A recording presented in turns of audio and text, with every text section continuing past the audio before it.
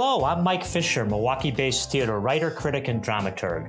And I'm Jen Uphoff-Gray, founder and artistic director of Forward Theater Company here in Madison, Wisconsin. And this is Theater Forward, a monthly conversation about theater from a local, regional, and national perspective. From Madison to Manhattan, we're excited to share insights into our own company while exploring issues surrounding theater in the Midwest and around the country. Welcome to episode 106 of Theater Forward. This month, we are talking about mentorship, and I'm actually going to hand off to Mike to get us started on this conversation. Well, before Jen got the handoff this morning to me, and actually before she came home to Wisconsin, she spent 12 years in New York honing her craft as a director while working with some of the biggest names in New York at the time. Sam Mendes, who most of us know as a film director, but who also directed an iconic production of Cabaret, and with whom Jen also worked on the play The Blue Room. Jen was in the room as the assistant director also with the workshop production of the beginning of Stephen Sondheim's penultimate musical, Roadshow.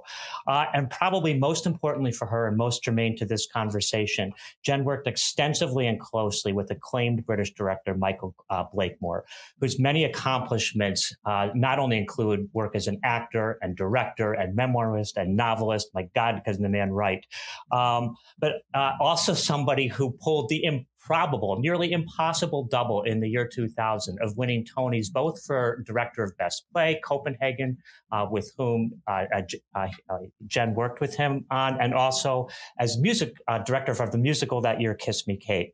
He was also Jen's mentor during much of the time that they worked together and long after Jen came back to Wisconsin. And that is significant given how many people Jen herself has mentored, including yours truly.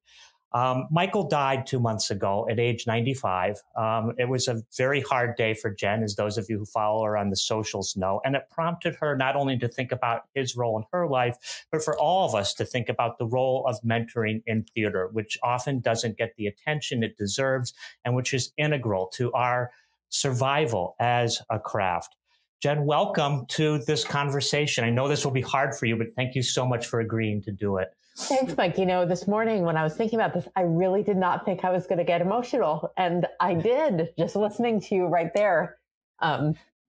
So yes, I may be a slightly teary for some of this, but I'm excited to talk about Michael and what he meant to me, and perhaps more broadly, what that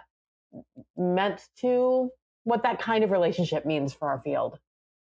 Well, maybe we can take it from something which is a little more difficult, the ending, and go back to the beginning. Do you want to tell us how your path and Michael Blakemore's path first crossed? I would love to. So it was while I was in college that I decided I wanted to be a theater director. I think I may have talked before on this podcast. I really thought I was going to be a lawyer and politician when I left Madison to go to Harvard as an undergrad. But while I was there, I discovered directing, having always loved theater, but not really considered this role within the theater.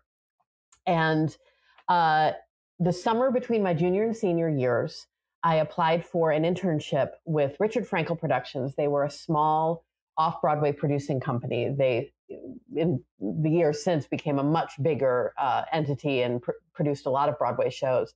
But at the time, they were really focused on smaller off-Broadway productions, and they had a position for a summer intern. And I thought, what a great way to learn about the commercial theater and the New York theater world. And because it was such a small shop, their summer intern got to have a lot of different experiences.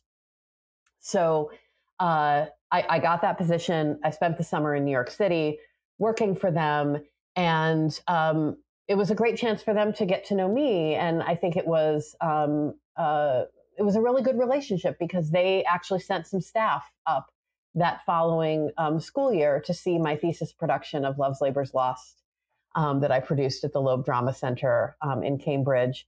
And so when I moved to New York in the summer of 1993 after graduating, they were excited that I was there and started immediately thinking about ways that they could get me jobs on some of the shows they were producing. And so my first official assistant directing gig was supporting Christopher Ashley on the off-Broadway production of Das Barbecue, a musical retelling of Wagner's Ring Cycle, with an incredible cast, including J.K. Simmons, who played Wotan.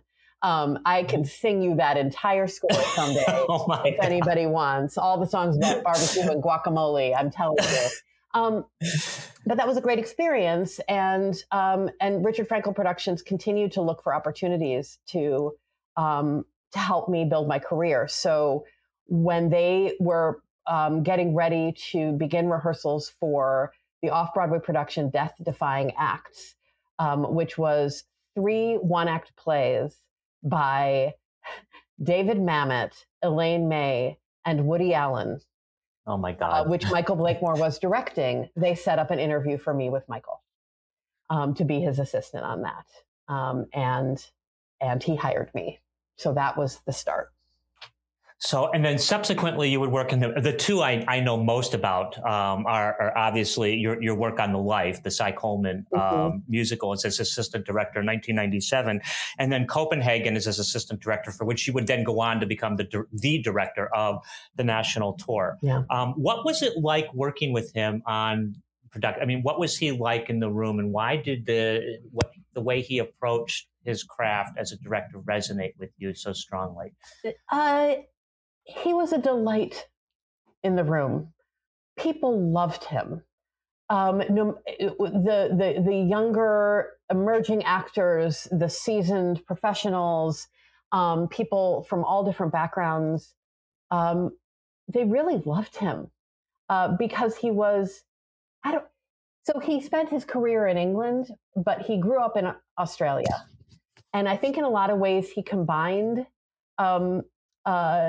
some of the stereotypical personality traits of those two nationalities. He had this wonderful gentlemanly quality that I think I would associate with his British residency, but he had an incredibly dry sense of humor and could match an informality to that gentlemanliness that I really love. So that was kind of his general mien in the room. But as a director, I so appreciated how calm he was, even when I knew as his assistant, sometimes he wasn't feeling calm, because then I would get to have some of those debriefing conversations where I would get to see just how not calm he might be about a particular situation. But in the rehearsal room, he was calm, he was supportive, he was insightful. He always had a clear plan, but gave the performers room to be creative, to bring other ideas to the table. I also, as his assistant, and I have very strong opinions about the assistant and director relationship, because I was an assistant for so many different directors early in my career and have had assistants in my own directing rooms. He was so inclusive of me in his process, in that he let me see what he was thinking. He let me participate and observe the conversations that he was having, obviously in different levels. When he was having, a strategy session with Woody Allen in the back of his limousine, I wasn't participating in that conversation, but he had me sitting in the car with them so that I could hear it, both to be a second set of ears and a note taker and a resource to him, but also so that I could really see and hear all the things he was seeing and hearing as he was working on a play. Again, it was mutually beneficial, because I think I was a better assistant to him because I knew all of the different things he was thinking about and juggling. But it truly let me have this comprehensive experience and this comprehensive view into what he had to deal with as the director of a show at this level. And I have had other experiences as an assistant where I was in the rehearsal room, but I was never sort of brought into side conversations. I was never brought into design meetings. And that was a less beneficial experience, I think, for me and for the director, because I wasn't as included. And so that generosity with Michael is something that I just got so much out of that. And I'm so grateful. And it extended beyond the official work of the plays, in that, the working on a commercial show in New York, you would sometimes have previews for not just weeks, but sometimes more than a month. And what that meant is a lot of days where you were rehearsing all afternoon, and then you'd have 2 hours off for a dinner break, and then you'd come back for the show to watch and take notes that night. And almost every one of those days, Michael and I would go out to dinner, and we would talk about his career, his experiences, how things were going, all of that. And it was an entire grad school education. Well, yeah, it's for listeners, the only time I've ever heard our august Jen Uphoff-Gray referred to as Jenny is in a New Yorker article that Michael Blakemore wrote about his experience on a production in which Jen was serving as assistant director, and they were having a plate of spaghetti together. To your point about dinner, he was having a plate of spaghetti with Jenny, talking over the show. I got to say, from my own experience in the room with you, Jen, not as your assistant director, but as your dramaturg, everything you've just said rings so true to how unbelievably inclusive you were in allowing me into your thought process, even when some of my ideas were completely wackadoodle or had no room within the context of what you were trying to do. But you listened, you made me feel included. I always felt empowered by those conversations. And I learned so much about just the psychology of working with people from watching, both in theater and in life, and from watching those conversations. It was a huge education for me.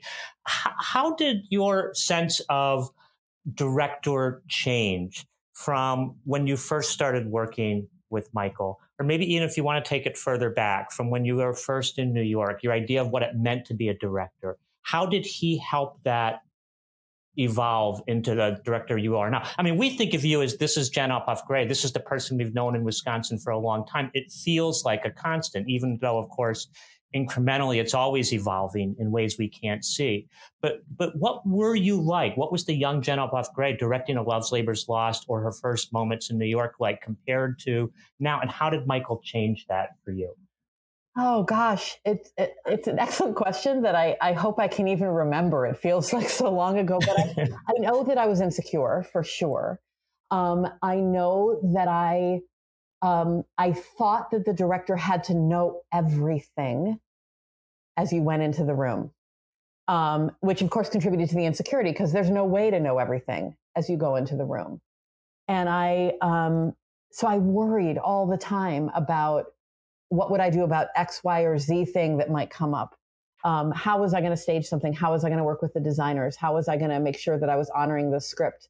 How was I going to deal with the inevitable and appropriate emotions that come into a room when you're dealing with a whole bunch of artists whose job is to channel emotion in telling a story? And I mean, I was smart. Sure. I understood the plays. I knew why I wanted to tell these stories. You know, I had decent people skills. But I could get twisted in knots worrying about needing to know everything. And I think the biggest thing that I learned from Michael was how to balance the need to be prepared, the need to be calm, the need to be a leader in a room with the reality that you can't know anything and the reality that you shouldn't know everything because the other people are going to bring some better ideas into the room than you had.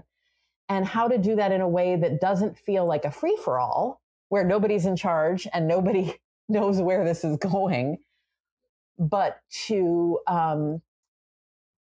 find that balance, because the balance is critical. A free-for-all is not good, and a dictatorial process where you come in and you just tell everybody what to do is also not good. And I think he modeled that so beautifully. I think that when I try to take a 1,000-foot view of the way that I work, which I spent some time thinking about after Michael passed, truly, I think the way that I work in a room is what I learned from Michael. I do think my style of putting something on a stage of what a production looks like might have been a bit more influenced by Sam Mendes, who I, again, as you mentioned, I worked with him as assistant and then associate director on the 1998 Cabaret, but then also on the Blue Room a couple of years later. Visually, I think my shows might be more similar to the kind of work that Sam was doing. And that also makes sense because generationally, I'm closer. Sam was 10 years or so older than me. Michael was 40 some years older than me.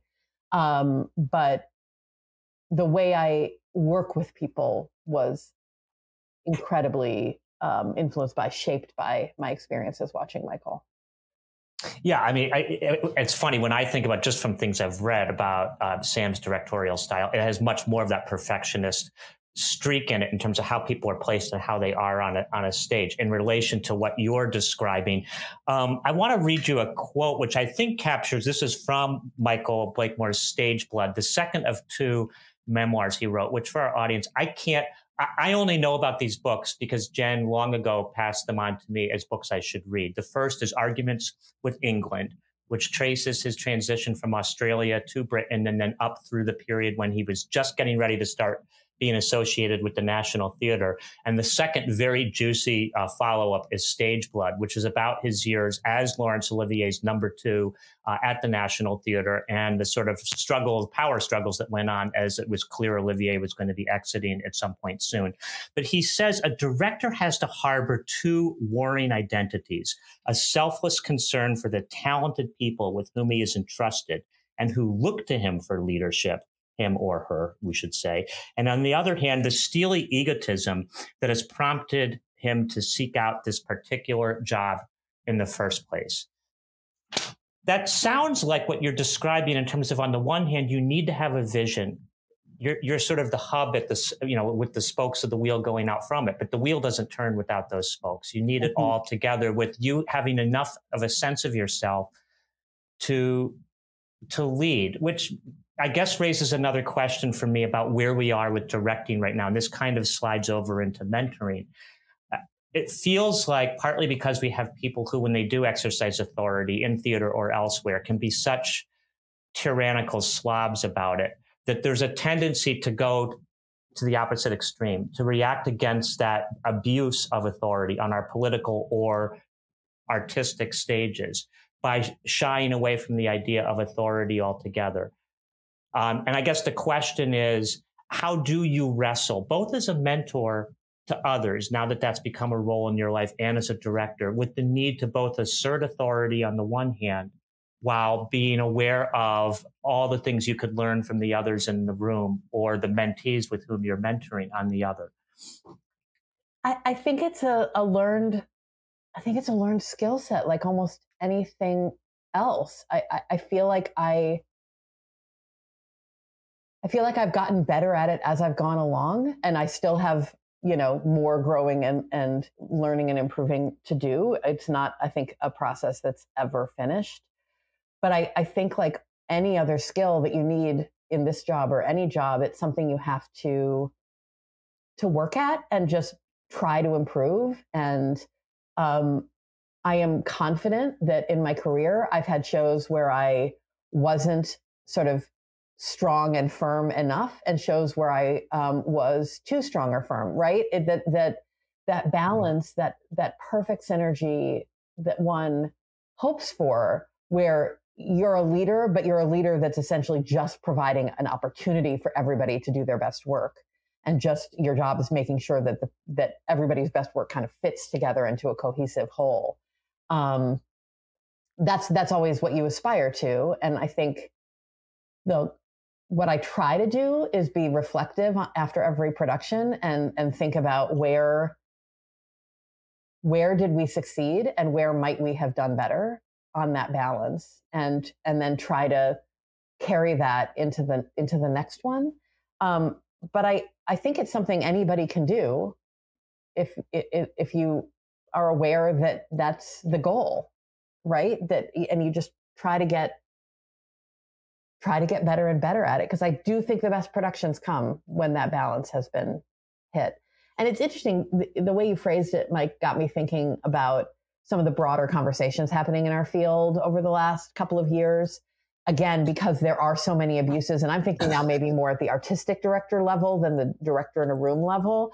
And that because there have been numerous examples of sort of tyrannical, non-inclusive leadership, I've seen theaters trying to do away with the artistic director model and say, we're just going to have a whole committee that's going to run the company, and that may work. I think that's a tough way to run any business. And of course, theater companies are businesses, even if they're nonprofits and have all kinds of other and goals. And I keep thinking about the fact that there's always a middle ground. I think Forward's operational model where we do have an artistic director who has to make some decisions, but the artistic director is not just overseen by a board, but by our advisory company that does provide a lot of different perspectives that have to be taken into account in decision making. I think allows for it puts roadblocks to keep our company from becoming one in which you could have dictatorial leadership, but also allows for leadership and decision making in a way that I think is can be a big challenge if you have a much more amorphous leadership structure. And so, as in most things in life, I think the sweet spot tends to be when you're balancing competing concerns rather than going all the way in one direction or the other. Right. Yeah, I mean, I think you've described the Forward I know really well, and one of the things that I think makes it special. What is the relationship for you as you've moved further into your career now, and where you're doing mentoring as well as, I'm sure, still learning from people who were important to you in the past? What is the relationship between directing and mentoring? And is that same sort of balance between yin and yang necessary in terms of how you mentor somebody so that they grow without being overwhelmed? Yeah, like everything else, it's something I think I'm getting better at. Certainly because I came up as a director through the assistant director mentorship model instead of the MFA and directing model. I think I would like to think that even very early in my career, when I had assistants, that I was trying to be inclusive, to give them an experience of being, part of conversations, having the opportunity to learn. It's not just a go get me a coffee kind of a position, which it can be, because I had experienced different versions of that, and certainly I do think, even with the very first assistants that I had, that I was trying to make sure they had a good educational experience, and one where they were treated with respect and inclusion. But I too have had to learn how to balance thinking about that person in the room. How do you provide an opportunity for them to learn? How do you provide space for them to ask questions and get clarity on why I, as the director, am making certain decisions? Because that's really helpful as you grow as a director. Even if you decide, when you're observing the director you're assisting and they tell you why they did something and you're like, cool, I know I would make a different decision. That is just as good learning as saying, I want to do it just like you did. So providing those opportunities and doing it in a way that balances the fact that if I'm a director and I have an assistant director, I have a responsibility to that person to give them a good experience, to help them learn, to help them grow in their career. My primary responsibility is to get the show up in its best possible form. And sometimes that's an easy balance, and sometimes it isn't. And it's not, I wouldn't say that that's the fault of whoever the assistant is. It's just that sometimes I have an assistant who needs more from me than I am able to give. And I, or have time to give in the moment. Yeah. That's exactly. And I can get anxiety about that still, because I really want to serve that assistant to the best of my possible ability. Again, because I've been that person and I've been in that seat. And at the same time, it cannot be my number one responsibility while I'm putting up a show. And sometimes it works really well, and sometimes it doesn't work as well. But I keep trying. I think that honestly, what gave me a lot more confidence as a mentor was having an incredibly positive mentoring experience with Jake Penner, who has been on this podcast before. We talked about him. Jake was the first assistant that I had at Forward who came back to me after the first experience and said, can I assist you on another show? There's still some other things I want to learn. And I was feeling really conflicted about that because I was like, I don't know that we're paying you enough money for me to feel okay about you putting in all this work for a second show. But he talked me into it. And that second experience started to give me some insight into perhaps what Michael's and my relationship might have been like, or what my relationship with Sam, because I did assist both of them on more than one show, and realizing, oh, right, when the person comes back for a second show, they know you better, you know them better, you have more of a shorthand, and this becomes an exponentially more valuable experience for both people involved.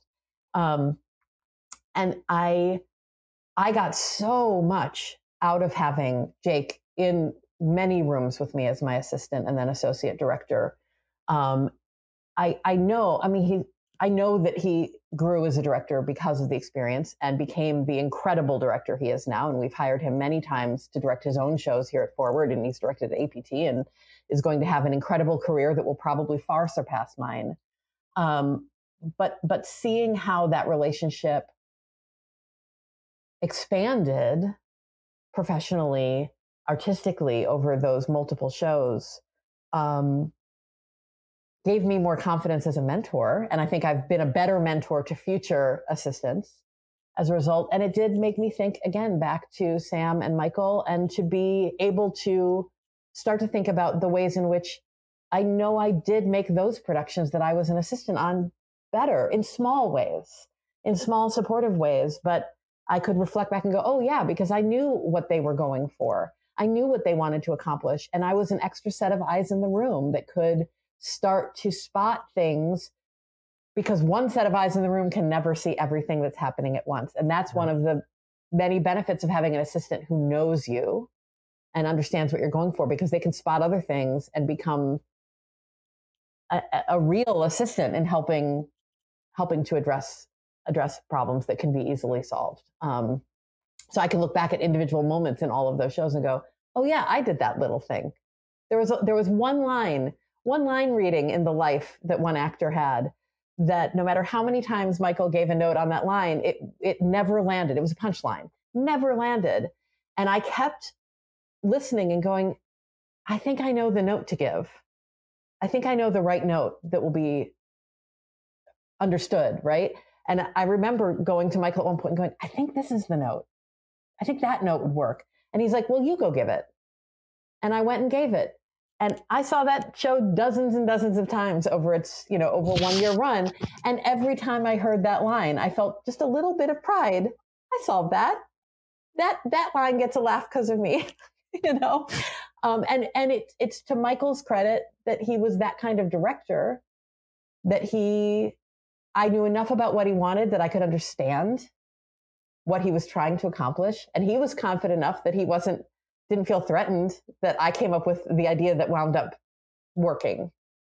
And I still think about that. And I try to think about that. If I have an assistant director and I've been struggling with something and they say to me, I think this might be the note that gets you there, I either ask them to go give the note, or if that's not, for whatever reason, the right framework, I'll say, hey, you guys, and I'll name my assistant. Hey, they came up with the idea. Try this.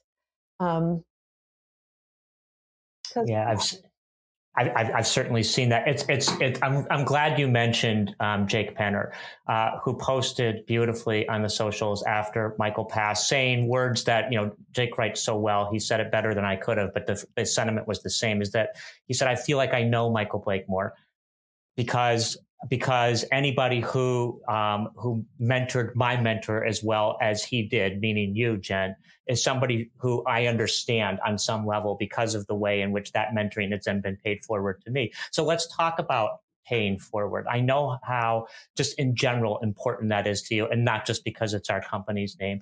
What, in terms of Forward Theater as an institution, what do you hope it can offer above and beyond what you specifically are doing in the room on a particular show, how are you hoping it forward as an institution can foster the kind of mentoring relationships, the kind of paying it forward that you've been describing so beautifully in terms of your own relationship, both with the past, with Michael, and the future with Jake?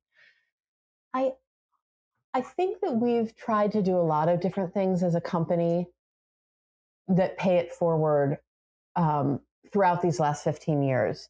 Maybe not specifically in the mentor. I mean, I've tried to have assistants wherever I could, and we've got our La Follette High School mentorship, adopt a school program to help those students, and we've worked with the First Wave program. I mean, we have had a lot of different programs to specifically bring young artists, emerging artists in to work with our company. But I think the through line that I would track, inspired by your question, is that I have a career because some artists in the field and some producers, when I think about Richard Frankel Productions, going back to the beginning of this conversation, thought that having young people coming in to observe and be a part of a production is valuable. Now, obviously, it's valuable in some very concrete ways, like someone's going to run and make the photocopies, someone's going to get the coffee, yes, there are those ways in which having interns, assistants, help what you're doing. But let's be honest, I think it's, at least if it's done right, it is typically a more beneficial experience for the person who's interning or assisting. It should be anyway, because it's helping them learn and grow. And that is always a pay it forward situation, because it's not that person's necessarily going to come back and work for you, but it hopefully is building the field. It's building the pool of people. And I think all companies are trying to pay it forward in that way. I do think we've been good here at Forward at trying to think of things that we can do to benefit the broader theater community that may or may not benefit us in the short term. And whether that's World Premiere Wisconsin and trying to support building relationships through different companies, or our Wisconsin Brights program to help playwrights, or any of those things. But I will say, for a really long time, I've been wanting to figure out how to better support directors in Wisconsin beyond just occasionally having an assistant myself. And how can we provide pathways to education, networking, and employment for people who want to be directors in our state without those people having to leave Wisconsin to get that education? Because there's almost no directing higher education programs left in the state. There are very few assistant directing opportunities, just because there aren't that many professional theaters in this state. And those that do, some have assistant directors, some don't. Some of those are paid, some aren't. Regardless, there's not that much out there. And I really, that was cemented for me when we, a few years ago, decided to start having an open application, paid assistant director position for all of the shows that I was directing it forward. And so many people applied. Tenfold beyond what I could hire.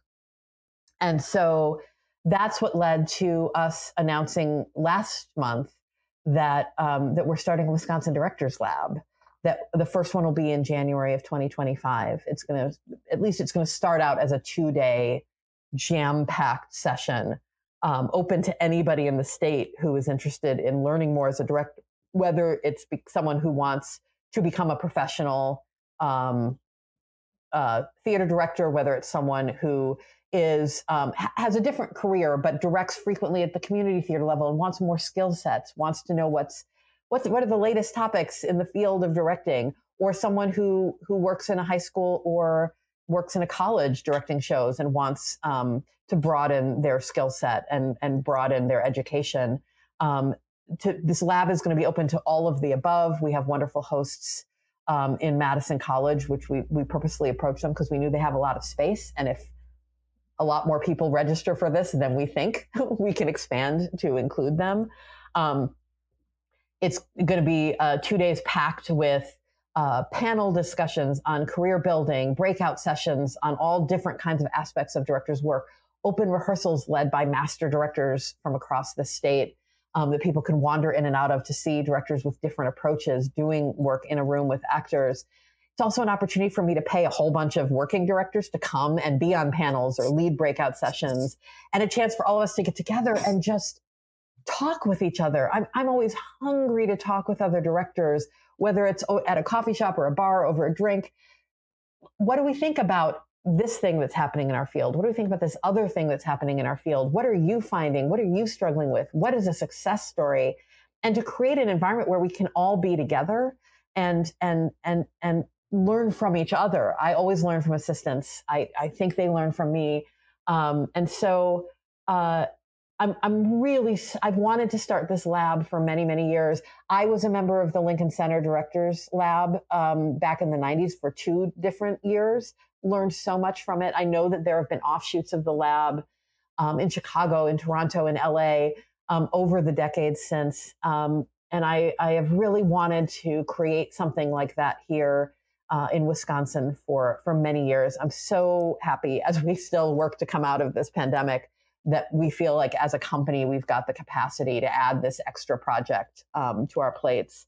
I can't wait for this first lab to happen until then learn from it and figure out how we want to evolve the lab in future seasons. I certainly see it as a recurring program, probably every other year.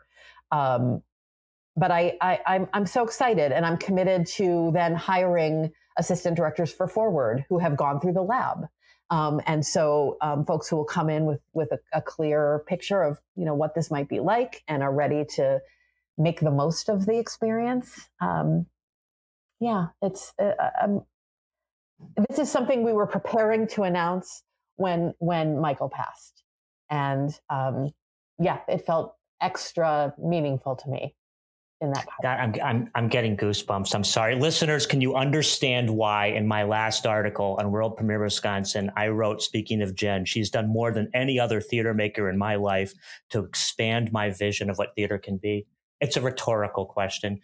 Jen, is there anything that I have not touched on or talked about that because I'm sort of so verklempt right now listening to you, I'm not sure I can ask another coherent question. Is there anything I've left out in what I've asked that you'd like to share or talk about Michael, about directing, mentoring? I mean, not unless we're going to stay here for another 2 hours. So I can just share all of the Michael stories, the people he introduced me to, the experiences I got to have, like spending 2 hours on the phone with a New Yorker magazine fact checker for that article you referenced earlier, where he, described the experiences he had, because what he published was a diary of his experiences directing Death-Defying Acts and all of these behind-the-scenes stories with Woody Allen and David Mamet and Elaine May and those actors. And because I was actually present for most of them, I mean, spending time with a New Yorker fact checker is a life bucket list kind of an experience. We've done that play.